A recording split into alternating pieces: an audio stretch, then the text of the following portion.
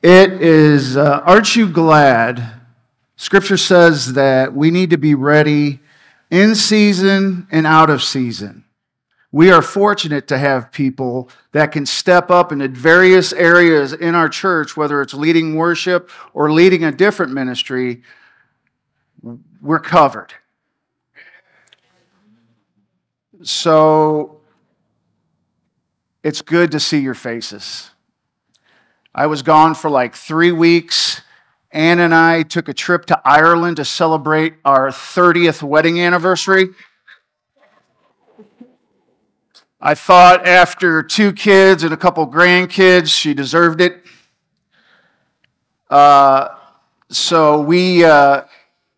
Yes, she's already planning the next trip.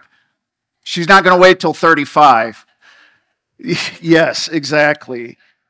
So when you go to a foreign country, and it was my first time ever out of the States, and when we were planning this, I said, it's got to be somewhere that speaks English so I can fairly understand and know what I'm doing. But Ireland is so different. It's gorgeous. It gives Alaska a run for its money. And so one of the first things we did, we got to Dublin and we took a taxi and we stayed at a cute little B&B. And we spent a couple days there. And then we were going to drive to Port Stewart and we had to pick up the rental car. Now, if you know anything about Europe, what side of the car do they drive on? They drive on the right. What side of the road do they drive on? The left.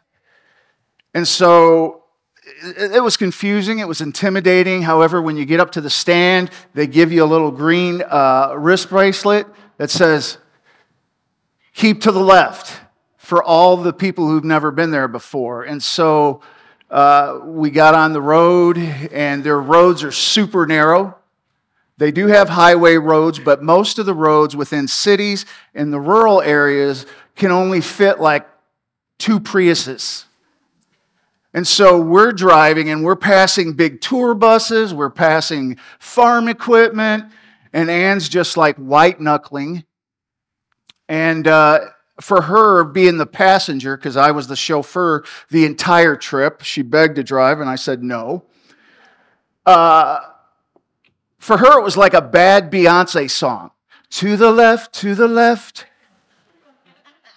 And she even had her own dance moves, because when I was driving, I'm nervous as well, so I'm staying close to the edge, and she's like, get over, get over, get over. Eventually, we both became confident, and my goal throughout the trip was only to rub a curb once or twice. I only went down a wrong-way street once, and the car was returned with all its mirrors. They'll probably need an alignment, but it came back in one piece. I just want to thank you for the opportunity, because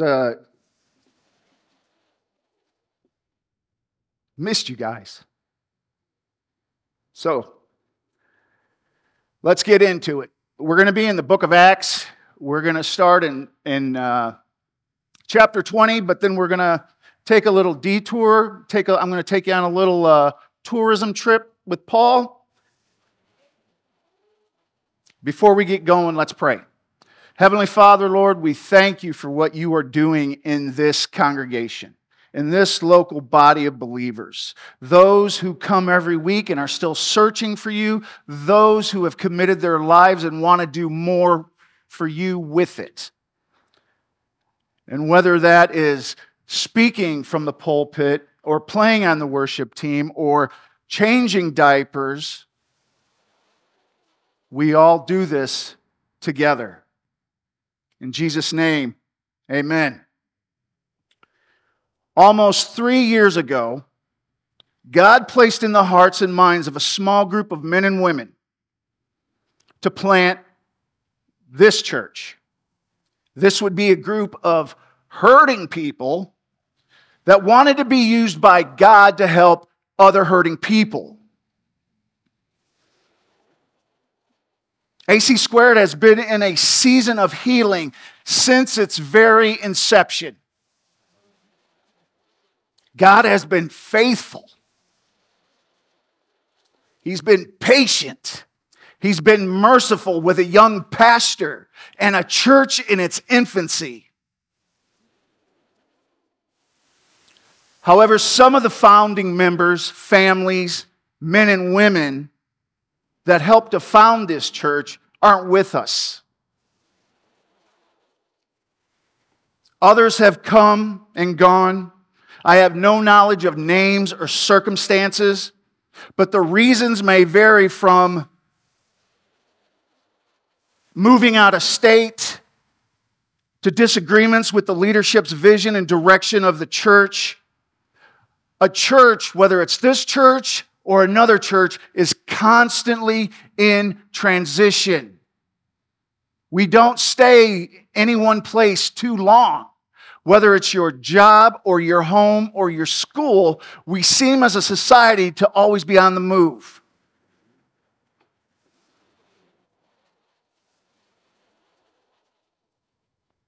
In February, Matt, as he spoke about earlier, released the monthly newsletter. He shared in his newsletter the vision for the church for this upcoming year.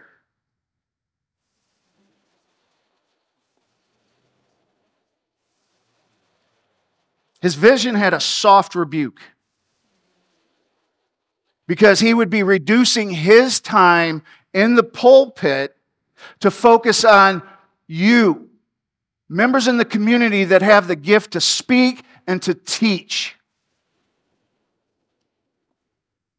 You have the opportunity to share your gift with us. And I look forward to hearing from the various speakers that we're going to have.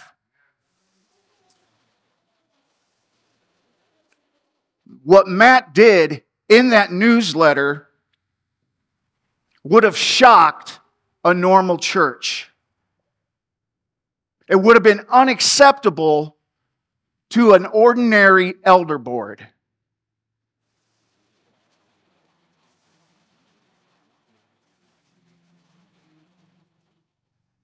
But we need to understand, as Christians, our role in the life of the church. Do you think because Matt is not up here every week preaching, that he's not still doing his job and what God has called him to do with AC Squared? He's even taken on more work because he no longer has to just worry and prepare himself. Now he's helping everyone that wants this opportunity. He's spending hours in meetings, phone calls, text messages, encouraging all of us. His job didn't get any easier. In fact, it's probably become a little more difficult if we're honest. For those visiting this morning, you arrive at a time in our church's transition from a long period of healing into a period of growth and maturation. I understand and I even empathize with those here today. When church shopping, it's essential to experience a normal church service, right? You want to know the order of service. You want to know what to expect if you decide to come back the next week and the next week and the next week. You want to know how it opens. You want to know how the praise and worship team does. You want to know how the announcements are delivered. And then you want to hear the 3-point sermon that every pastor gives. You know what to expect. Don't expect that from Matt. You might get a 25-point sermon. If you're lucky.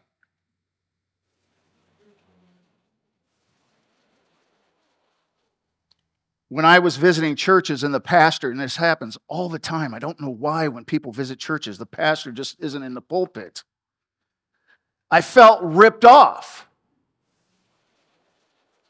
I felt cheated. I was like, well, if the man, the face that runs a place, ain't in the pulpit, what am I doing here? I want to know what he's about because everyone's going to follow him.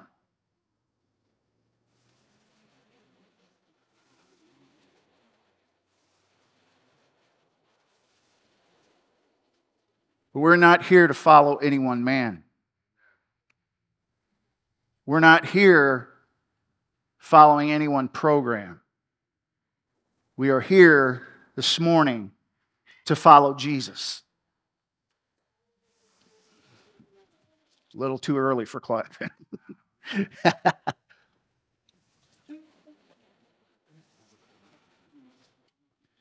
Now, as Ann and I began to plan our trip to Ireland, we realized that we would have to set aside our American expectations if we were going to enjoy every bit of Ireland that we could. It was really different. Not just from driving on the right to being on the left. It was like we were in Dublin, we were in Belfast, we were in Limerick, and you know what wasn't there? A police presence. There was like no police around. I was like, how's that even happen? But then there's the other subtle things, like keys to doors. This started out rough for us.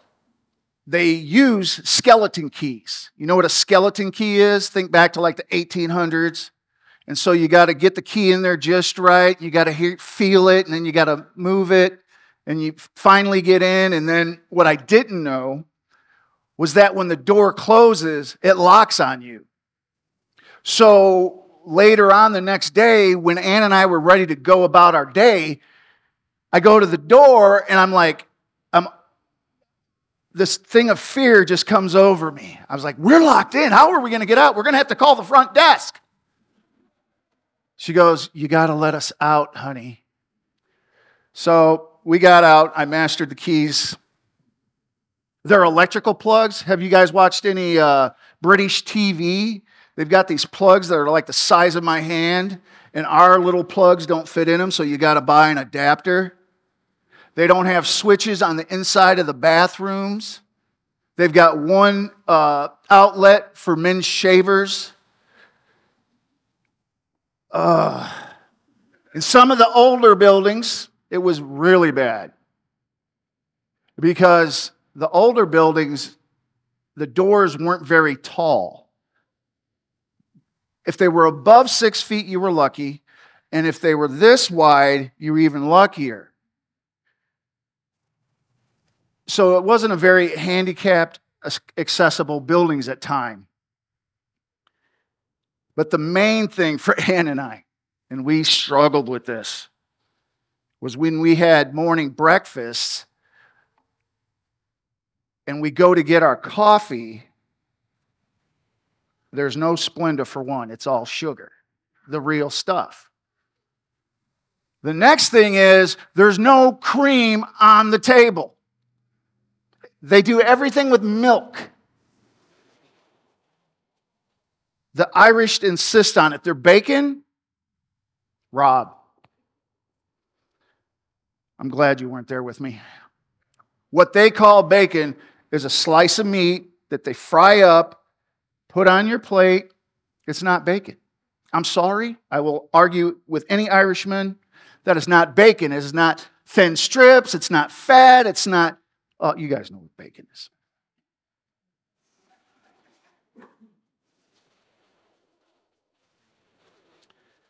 The first century churches established by the disciples and the Apostle Paul had the luxury of intimate knowledge, history, cultural experience of which their scripture, the Old Testament, was set in.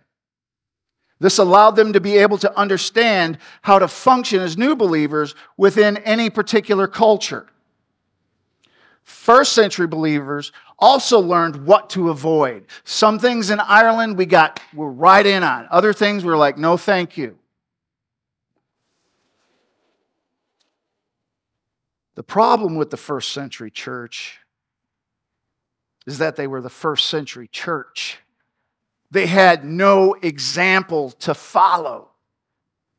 Their doctrine had not been established yet.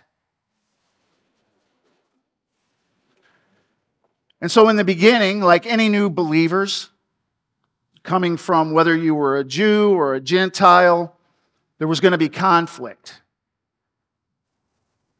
But one of the things that hurts the church most is when there's a conflict with its leadership.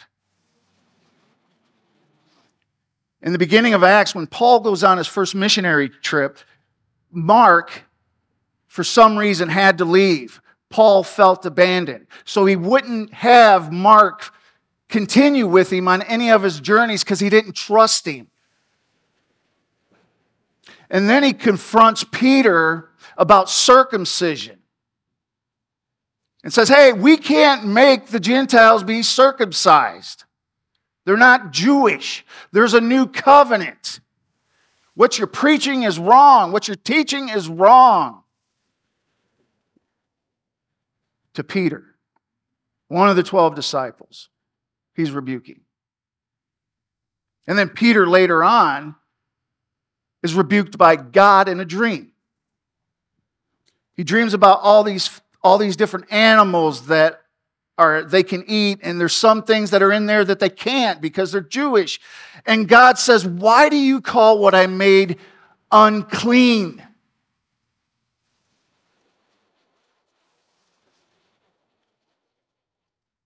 No examples. They either heard directly from God or they had to work it out amongst themselves.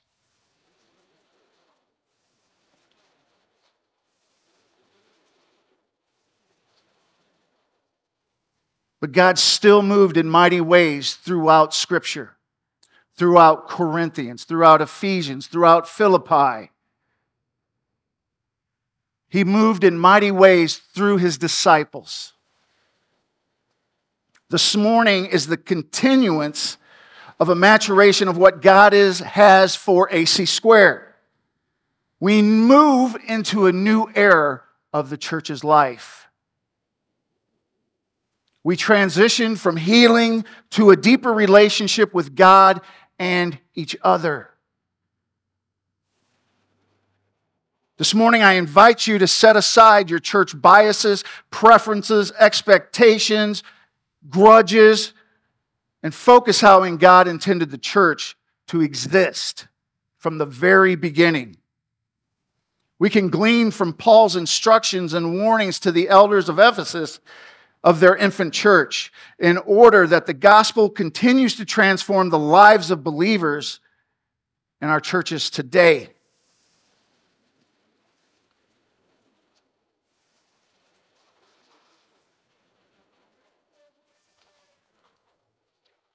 Let's go to Acts. Have you ever watched a TV episode?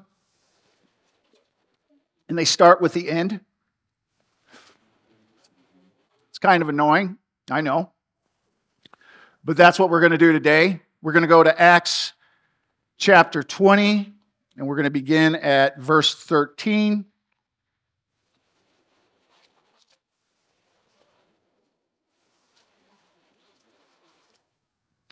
And this is after Paul had been with the Ephesians, and we're going to walk through everything that he experienced and everything that he did, but this is his final farewell. He's not in Ephesus, he's someplace else, but he wants one final meeting, one final discussion with the elders of Ephesus.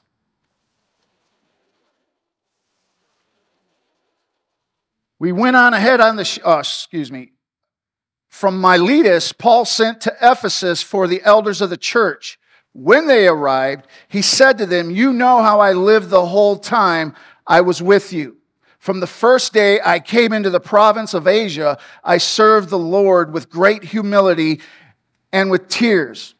Although I was severely tested by the plot of the Jews, you know that I have not hesitated to preach anything and would be helpful to you, but have taught you publicly and from house to house.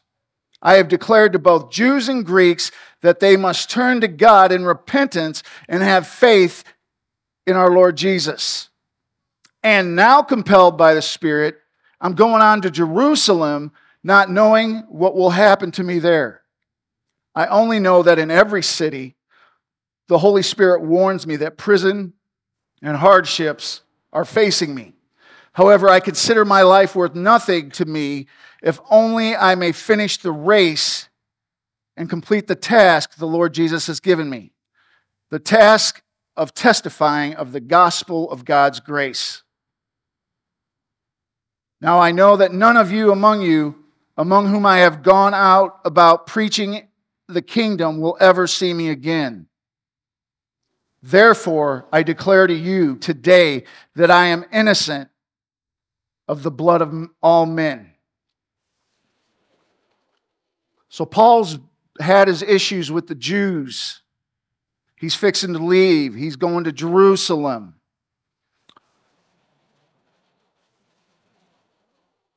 Ephesus is one of the most pivotal cities in the New Testament.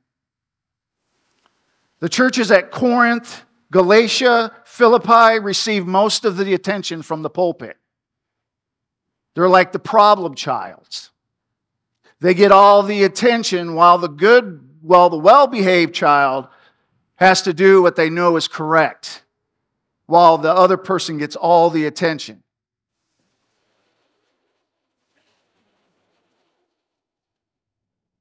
Only to feel left ignored by the parents or guardian and envious of their sibling or their classmate. What can we learn from Paul's experience in Ephesus? He spent 18 months in Corinth troubleshooting a church with a ton of doctrinal and Christian conduct issues. While in Corinth, a great door of opportunity opened for Ephesus. 1 Corinthians 16, 8 through 9, Paul says, "But I will stay in Ephesus until Pentecost, for a wide door for effective work has opened to me, and there are many adversaries." Paul spent 3 years in Ephesus, causing a spiritual, cultural, and economic shift, leading not only one specific church, but an entire body of believers throughout an entire region of Asia Minor, modern-day Turkey. What was it about the Ephesian church that would inspire Paul to write the book of Ephesus with such affection and encouragement while not noting an open rebuke? 5 years after his departure, what had remained with the Ephesian church continued to grow and prosper. To learn the answers, I want us to take a similar walk that Paul actually walked into Ephesus. And like any good tourist, we took a black cab tour in Belfast about the political unrest that was there, the different areas of where famine and destruction and catastrophe broke out, where they literally put a wall separating Catholics and Protestant. It still stands today, and the gates still close.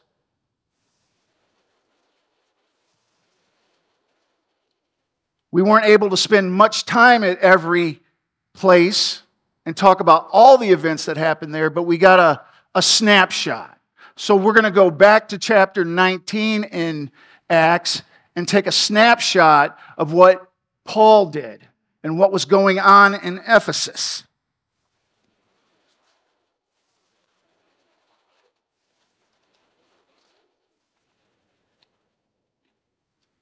Before we can begin, though, we have to look at the backdrop of Ephesus. This is Paul's third missionary journey. And his work to bring the gospel to a young church plant that had been established by a couple of his friends, Priscilla and Aquila. Now, the historical importance of Ephesus is that it was founded in 4th century BCE by Lysimas. He was one of the 12 generals of Alexander the Great. In 133 BCE, Attalus, king of Pergamum, granted his kingdom to the Romans. Ephesus became a Roman province and capital city after Octavian defeated Mark Antony at Anticum. And Rome was declared the capital city and incorporated into the Roman province. Now, anytime you give a city the responsibility of being the capital city, it's got to have something to offer. Well, Ephesus had some advantages. They were located near sea trade routes through the Aegean Sea. They had land routes eastward to Galatia and Persia.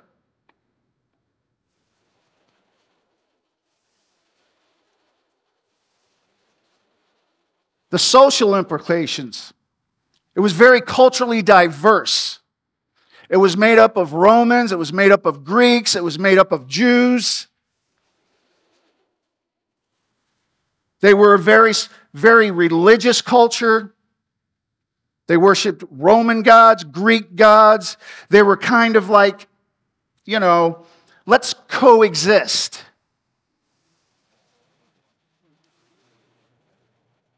They were the guardian of Artemis and other deities. The economic impact, though, they had trade, they had commerce, they had business. They had it going on. They were the New York City of Asia Minor. They had influence on thought and philosophy. They were home of the largest library, Celsus. But their main attraction was their goddess, Artemis. She was a cross-cultural deity. The Greeks named her Diana because she was the daughter of Zeus and Leto and twin sister of Apollo. She was the goddess of wild animals, hunting, vegetation. In addition, she was goddess of chastity and childbirth. Theologians will argue that she was also known as being a fertility goddess. But what she was known for was her benevolence and her helpfulness for her followers. This had major cultural impacts because although there were many cults in Ephesus, and although Artemis was worshipped all around that known world, Ephesus was her guardian. It was the focal point of things related to Artemis. We're talking things like architecture. The temple of Artemis was constructed by Croesus, king of Lydia. It was considered the seventh wonder of the world at the time. It was the largest structure in Ephesus. It compared, if not overshadowed, the Pantheon in Greece. Needless to say, Artemis was a big deal.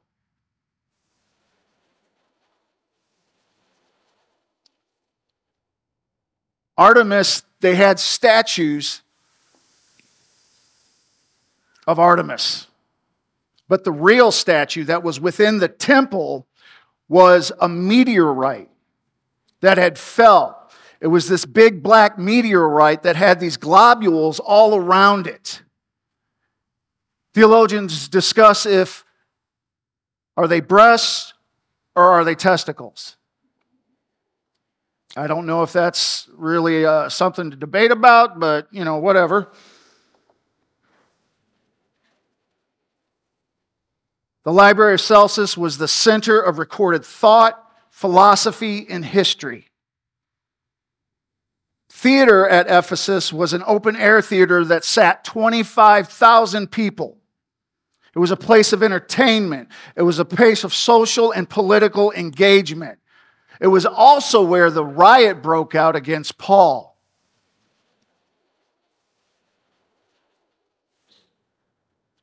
Her economic impact was not just influential in the local economy, but the entire world. Festivals were held twice a year in her honor. People made pilgrimages to worship Artemis from all over the world. Local silversmiths made money from selling statues. The temple was the epicenter of funding in the financial estates in Asia. It loaned money and it serviced mortgages. Now, if you're interested, the resource that I used for this portion of the sermon is by Dr. Ralph Menning, and the title of the paper was Contrast in Early Christian Communities.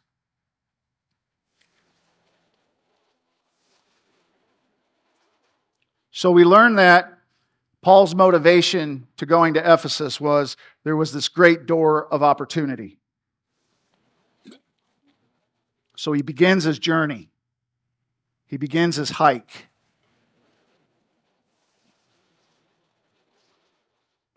He's going to an already established Jewish community and new disciples in a large metropolitan area. This is effective for church planning. Paul's work would have the greatest impact geographically, socially, culturally, and religiously. Before he even got into Ephesus, he was already strengthening and empowering and equipping the church. Acts 19, 1 through 6. And it happened that while Apollos was at Corinth, Paul passed through the inland country and came to Ephesus. There he found some disciples, and he said to them, "Did you receive the Holy Spirit when you believed?" They said, "No, we have not yet into John's baptism." And he said, "In what then were you baptized?" They said, "Into John's baptism." And Paul said, "John baptized with the baptism of repentance, telling the people to believe in the one who was to come after him, that is Jesus."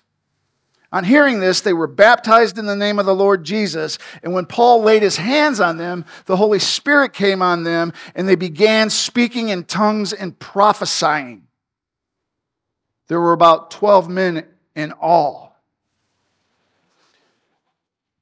Now we know that whenever Paul came into a city, where was the first place he went? The synagogues. He went in to argue and debate the kingdom of God. That was one of the goals, one of his short-term goals when he got into any city. I'm going to tell them about Jesus. He was there for 3 months. He spoke boldly, reasoning, persuading some of them about the kingdom of God.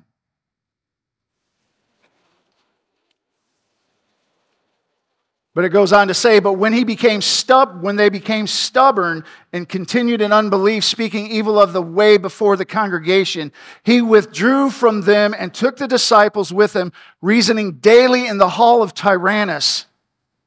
This continued for 2 years, that all the residents of Asia heard of the word of the Lord, both Jews and Gentiles. Tyrannus was a local citizen that owned a structure, so Paul would rent it out. And in Ephesus at that time, the citizens that were working would take breaks at about 11 o'clock in the morning to about 4 o'clock in the afternoon. I would love to have lived there. They did this because the sun was scorching hot, the temperatures were high, so this was a period for them to rest and cool off and regenerate. But what did Paul do during this time? He rented out the hall and he preached and he taught. After he was done tent making, he taught. Then after he was done teaching, he might go back to tent making.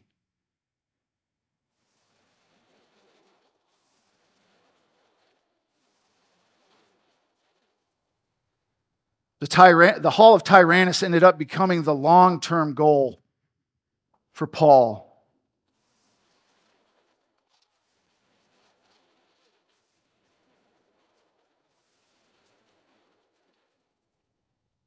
Paul did some extraordinary things.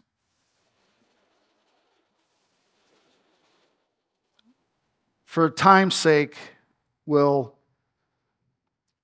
do a drive-by. While Paul was there working with the disciples, everywhere he went, everything he did, the gospel was being affirmed.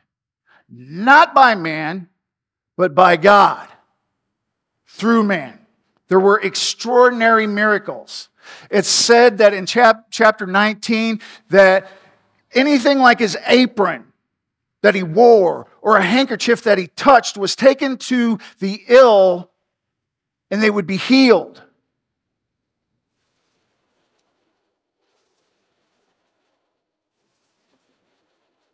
Acts chapter 19, 13 through 16, the 7 sons of Sceva, who was a Jewish high priest that they practiced exorcism, tried to exorcise a demon in Jesus' name.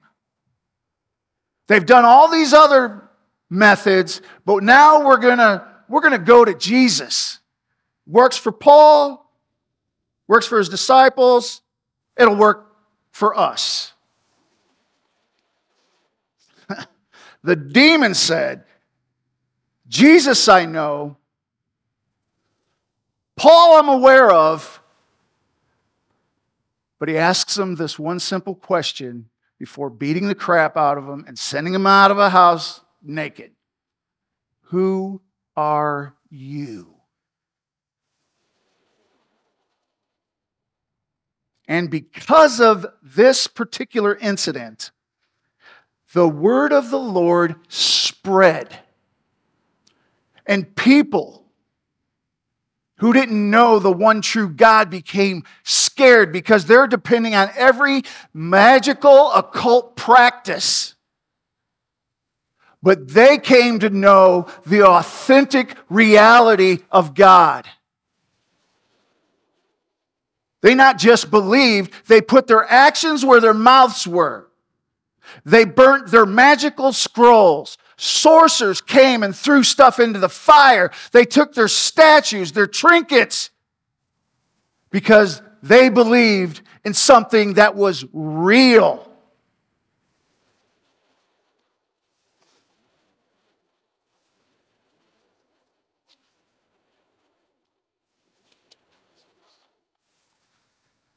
They estimated that how much they threw away in scrolls and stuff was 50,000 pieces of silver at the time. In other translations, it'll say drachmas.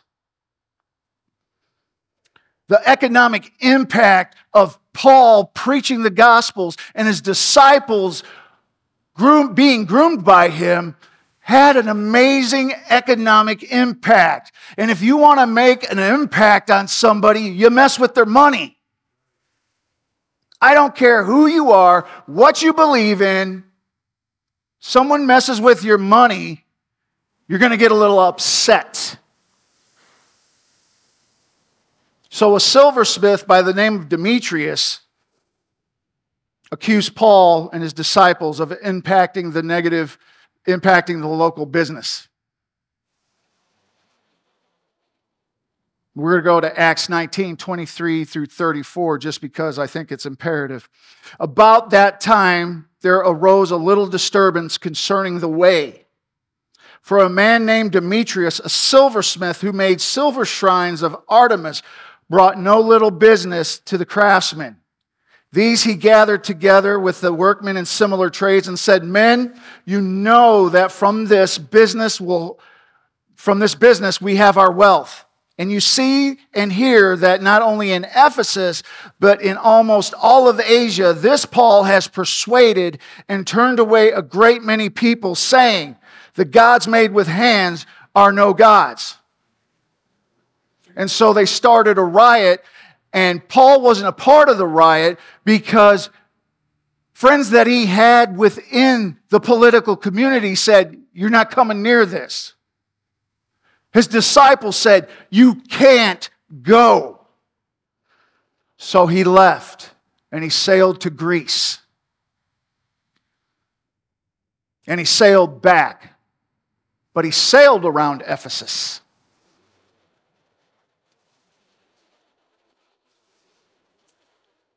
But he wanted to have one last meeting with his elders. He wanted to talk to them about not short-term goals, not their long-term goals as a body. He wanted to talk about kingdom goals. Because Paul was taken off. They were going to have to carry the load. They were going to have to carry the burden. Pick up their crosses. Because Paul had other things to do. His goal was to get to Jerusalem.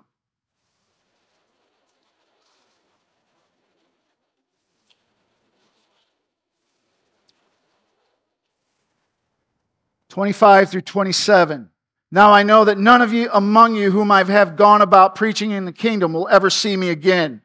Therefore I declare to you today that I'm innocent of the blood of all men, for I have not hesitated to proclaim to you the whole will of God.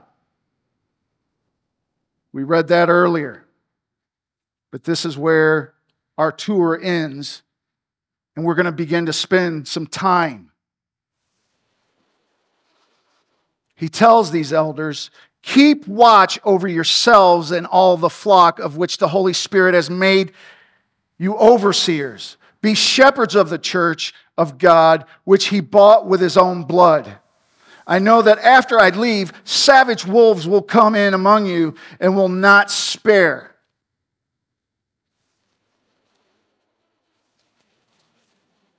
Will not spare the flock.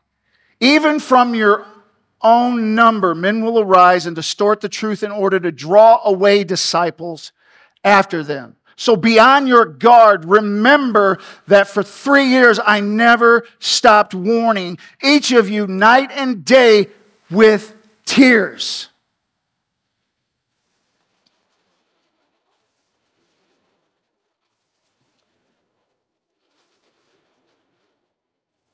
Paul uses a very common metaphor. He uses the metaphor of shepherds and sheep. First century Christians would have really understood what he's talking about. Us, not so much. We don't even know where our food comes most of the time.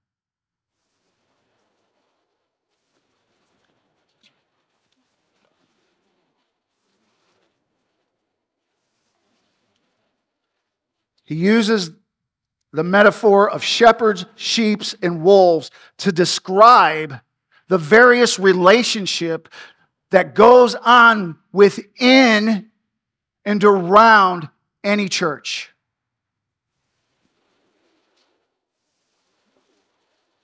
We have to understand everyone's role within the life of a church. It isn't just the pastor's responsibility. His life is not just this stage. I can guarantee you, just from conversations and time spent with Matt, he's pulling in 60 to 80 hours a week. This isn't probably even a tenth of what he does. So guess what? Pastors need help.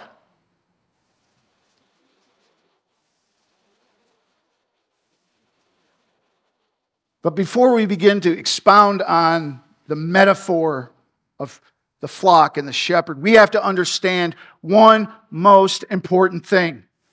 Jesus is the great shepherd. Matthew 10:11, the good shepherd lays down his life. Matthew 10:14, I am the good shepherd and I know my sheep. So let's talk about sheep, what their role is within a flock. What time we got? Really? 11:30, okay.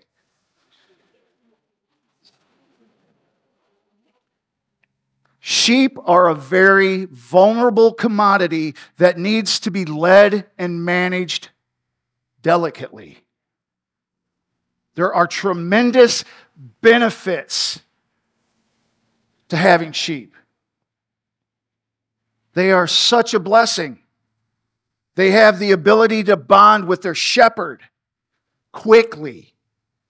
They know the voice of the shepherd. They not only know his voice, they may know his clicks, his whistles, and they go directly to them.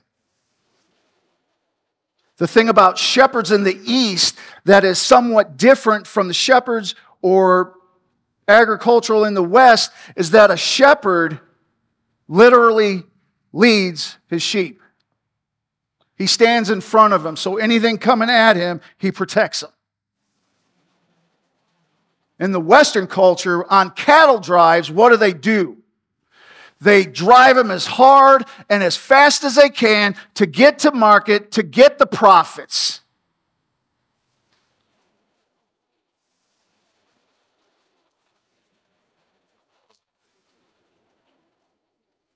They provide sustenance, meat. They provide wool for clothing. You can trade the wool, the meat, and other commodities. They were used in cultural rituals for sacrificial systems. They were used in betrothing practices. A guy's father would give the bride's father some goats or some sheep. They were a sign of wealth. And the good sheep reproduced. Every spring there would be a lambing season.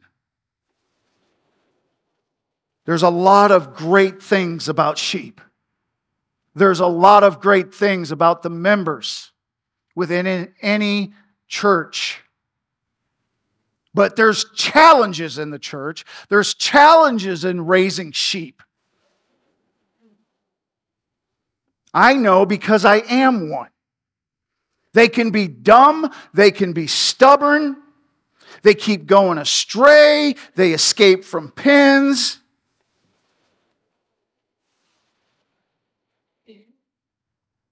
And what they do today is when you have a sheep, whether it's a buck, a ewe, or a wether, if you've got a knot-headed sheep that continues to escape and jump the fence, they do two things with them.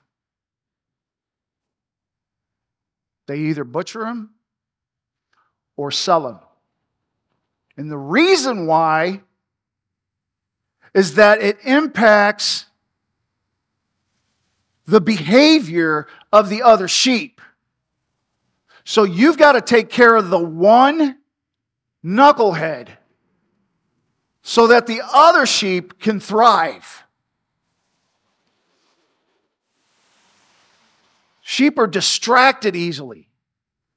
They don't have predation detection because they're so busy with the grass that their heads never really go up. So they can't know if they're being stalked. They take for granted that the shepherd is watching and can see everything going on within his flock. They're defenseless. They have no claws, no teeth. They're not very fast. All they can do is bah! All they can do is complain. They're skittish, especially in the beginning of a relationship with a shepherd.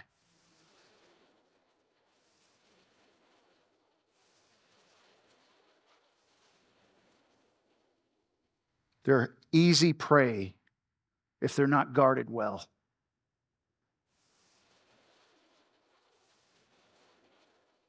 Let's talk about the role of a shepherd, a pastor.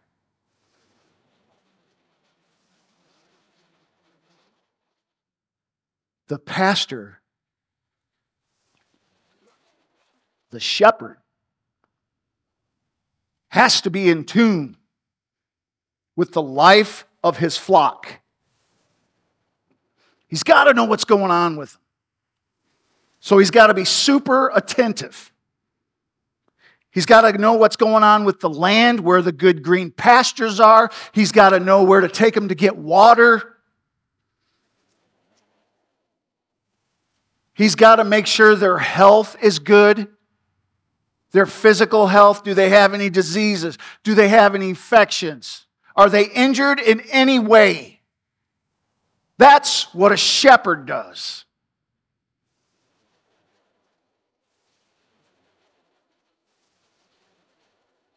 Are they stressed? Do you know what stress does to animals? It affects their meat, the taste of their meat. And sheep are a really nervous animal.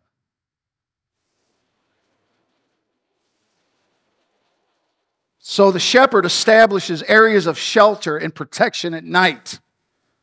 He's constantly under surveillance for wolves. Not only does he have all those different responsibilities, guess what he's got to do if he's going to maintain the health and grow a flock? He's got to train under shepherds to help him. He's got to be assertive. We all know Psalm 23, thy rod and thy staff, they comfort me. Sometimes he has to defend the flock. Shepherds back then used a slingshot and a rod. It was a wooden club with studded sharp pieces of metal. And he had another tool. It's probably his most important tool. His staff. It was used for directing the sheep. It was used for rescuing the sheep. When they weren't paying attention and they kept going after the grass and they got their head stuck in a thicket and they weren't smart enough to know how to get out. So he would take the staff, and the staff is like a big long cane, but it loops around and it's got a notch about here, and he would take the end of this staff and he would gently loop it around the sheep's neck or the lamb's neck and pull it to safety. I don't know how many times throughout my life I've had shepherds rescue me because of stupid decisions, rebellion.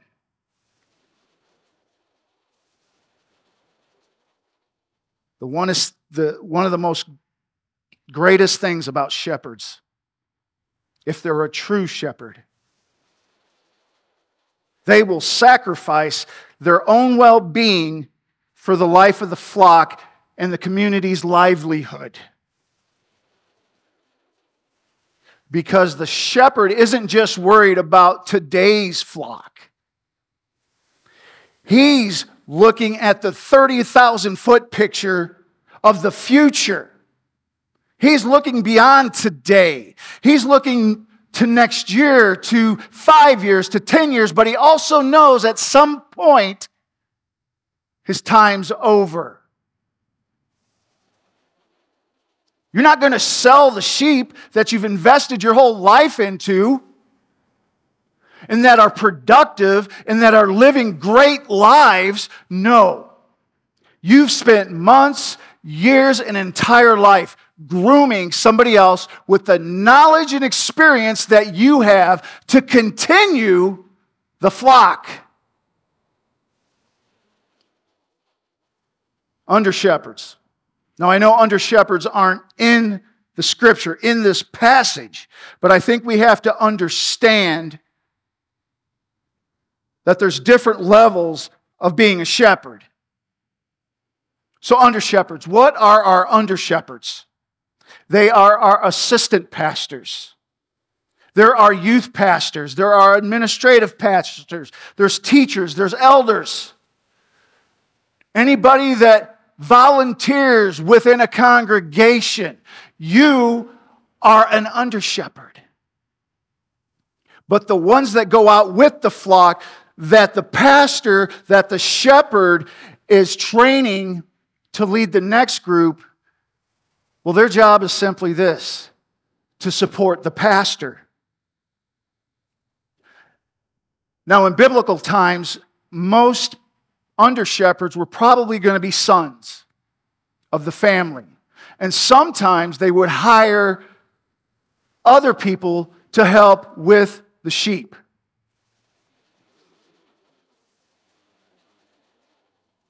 If under-shepherds only understood how important they are, you may not get to stand on stage, but because of your willingness to help observe and manage the flock, it allows the shepherd to lead it, go somewhere else for a minute, or to leave the flock entirely to go look for the one. I know we're familiar with the scripture where it talks about the shepherd leaving the 99 to go to the one. Have you ever thought about why he was able to leave the flock? Do you leave a flock that is dumb, that is defenseless?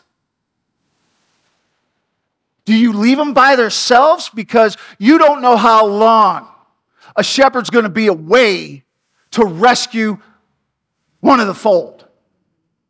No.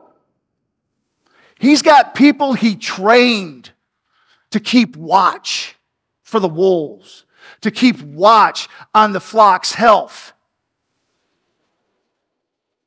Their job is to communicate what they observe and see and interact to the pastor or the shepherd, their interactions with the flock. Their additional predatory observation and defense. A lot of flocks also have sheepdogs, so they may be training sheepdogs as another layer of protection.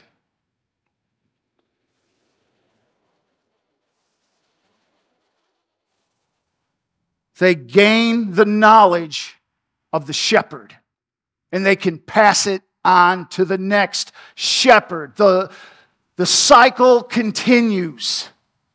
It doesn't matter who the shepherd is, but that they have the same goals. They have the same training. There's challenges, though, of grooming under shepherds. Like anywhere you train, whether it's at work or at school or in sports, their inexperience in the beginning they think is a deficit. They can become easily overwhelmed with responsibilities and predators. They can be insecure, and instead of learning who God wants them to be, they try to emulate the pastor, the shepherd, instead of developing their own strengths. I remember as a young minister, just beginning to preach. After a couple times, my wife was like, "What are you doing? You have the same tics, the same speech patterns." Because I wanted to do it right. Because I wanted his affirmation.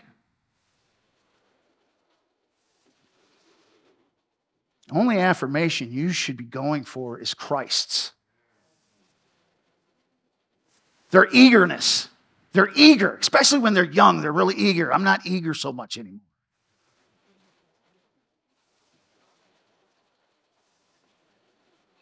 They see what's in front of them, but they can't see what's beyond. And sometimes their decisions can negatively impact the entire flock. A lot of times, under shepherds have a lot of passion. They may have that one thing that they're good at. Whether it's being a youth pastor, being a children's pastor, being over the finances, they're passionate about it. But sometimes they're out of pocket with their passion. All it is zeal without direction. And that's where the shepherd comes in. He's got to pull them back. He's got to have the closed door meetings with them. And sometimes it's just like, hey, you know what? You screwed up. Let's talk about how this isn't going to happen again. And there's other times where the soft rebuke won't do it. And the shepherd has to be the bad guy.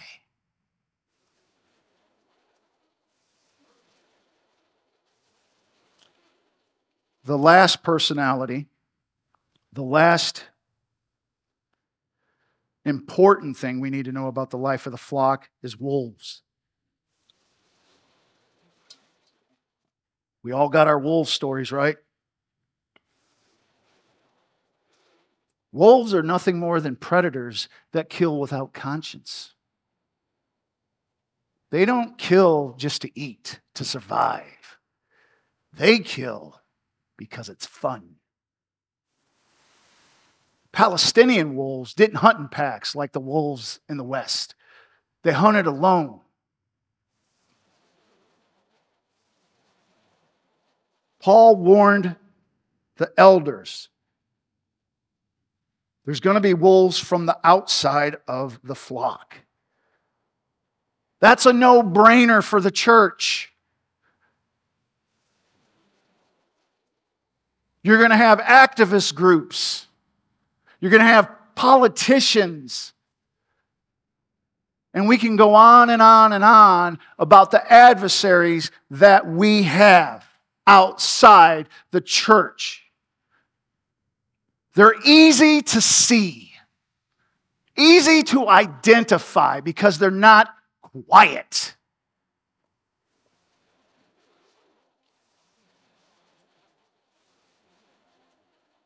But probably the most dangerous wolf there could be is the one that comes from within inside the church. They use the appearance of similarity and secrecy to steal, kill, and destroy. False teachers that pervert the gospel for personal gain and to take away sheep. Wolves follow it in camouflage at close distances. They're very patient.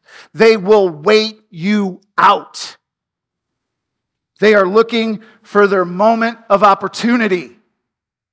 Where there is sheep, there's a wolf. May not be right now. It may not be a year from now, but you keep your guard up. Ann and I were living in St. Louis. Late 20s, early 30s, we were assistant pastors at a church. And we had a great pastor. I thought we had a great pastor. He was very tall. I don't know that he was good looking, but he was charismatic. He was a good communicator. He was well respected in the denomination. And yet, our church wasn't growing. And I'm thinking to myself, we got everything in place. We've got the pastor. We've got the worship team. We've got all the programs we need. People should be knocking down the door to come hear him. Never happened. One day I'm sitting at my job and the news breaks. The guy that I called Shepherd was on the news. His mugshot up on the screen. He was accused of sexually assaulting girls for years. From the church he was in before he came to us, up until the time he left us. Nobody wants to believe anything negative about their pastor and their shepherd.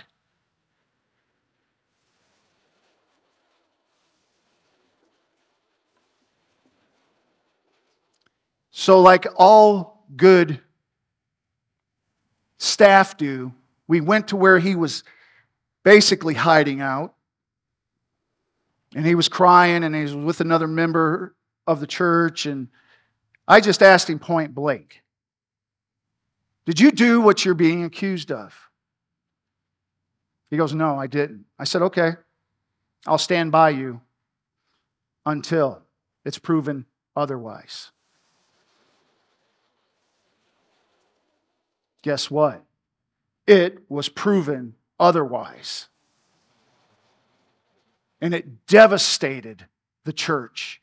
It not only devastated the church, it devastated an entire denomination within a region because this guy was so well respected. He was going to be the next person on top for the denomination. But he was a wolf. Nobody within the church, except one, could detect the wolf. She's sitting right there. I was really high on this guy because I was like, man, he's going to impact my future. He's going to set my trajectory at such a level. Sky's the limit. And Ann goes, no, there's something off. She, even though she wasn't trained to be, was watching out for the sheep. She watched his every move, how he interacted with females, how he treated people. I learned to ask questions and not just take what comes out of somebody's mouth as gospel. Because sometimes they may be using the same jargon as us, but their motivation is quite the opposite. So what's the defense against wolves? You kill it. Because if you don't kill it, it continues to come back. Well, we can't kill people. We just can't. We may want to kill people. So what do we do if we can't kill the wolf? Well, we have to be vigilant. We have to always be on our... This thing keeps going up and down. We always have to be on our guard looking. Even when it doesn't feel like there's something around and you're in that season of blessing, everything's going good, and then you're rocked.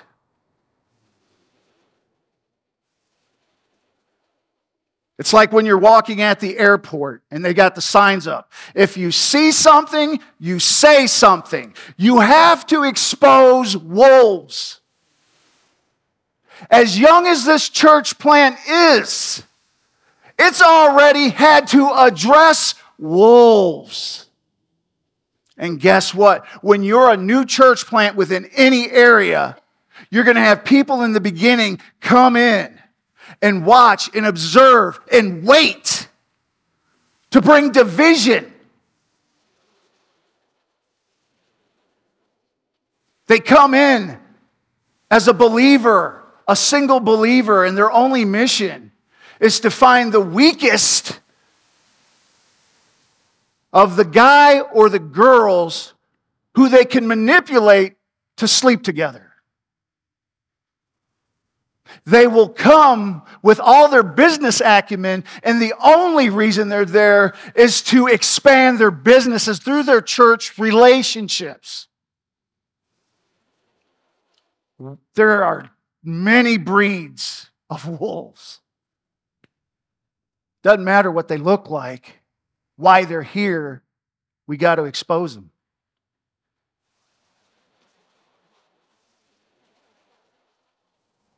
This point, some people may argue.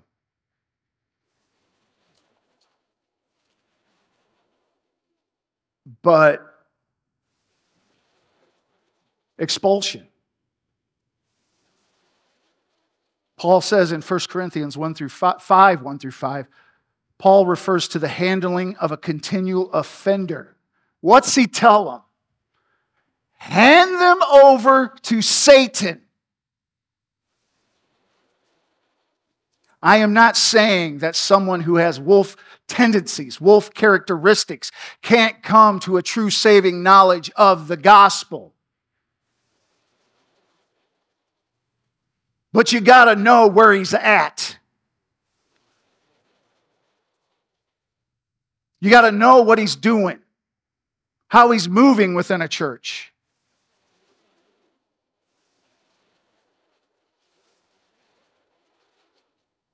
Paul understood the dangers of spreading the gospel. Many would hate the message. Others would envy and attempt to mimic its power for personal gain at expense to others. The shepherd and the sheep was one metaphor Jesus used to explain his relationship to the church and the type of relationships that we would have with the world and each other. Although the church at Ephesus experienced a deep, powerful, and authentic move of God, Paul knew how vulnerable they remained.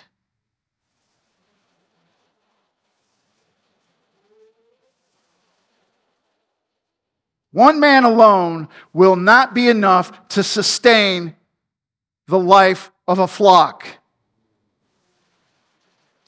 The elders, the disciples, the new converts would all have to learn how to work together, to live together, to spread the gospel together, while contending with known and unknown wolves.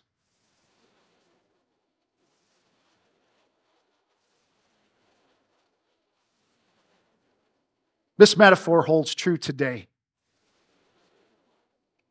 The lives of shepherds and sheep and under-shepherds are going to continue to be ravaged by wolves if we refuse to evaluate our roles within the flock. Because the wolves are going to continue to feast.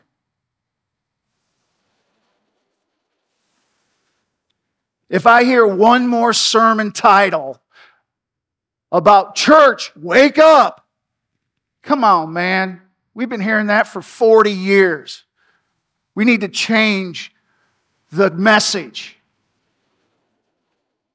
Church, grow up. Go out.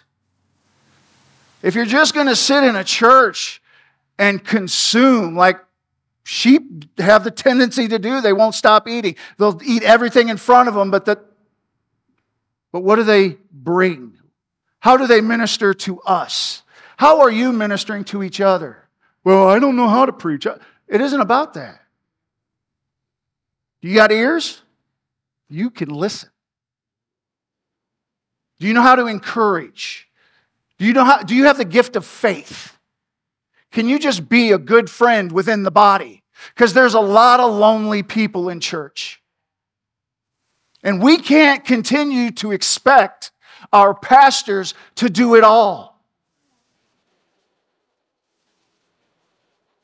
I am very grateful for this church because I don't think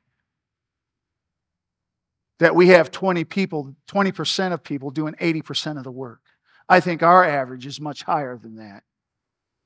That's why I chose to come here. But you know what? In the beginning, all I wanted to do was spectate.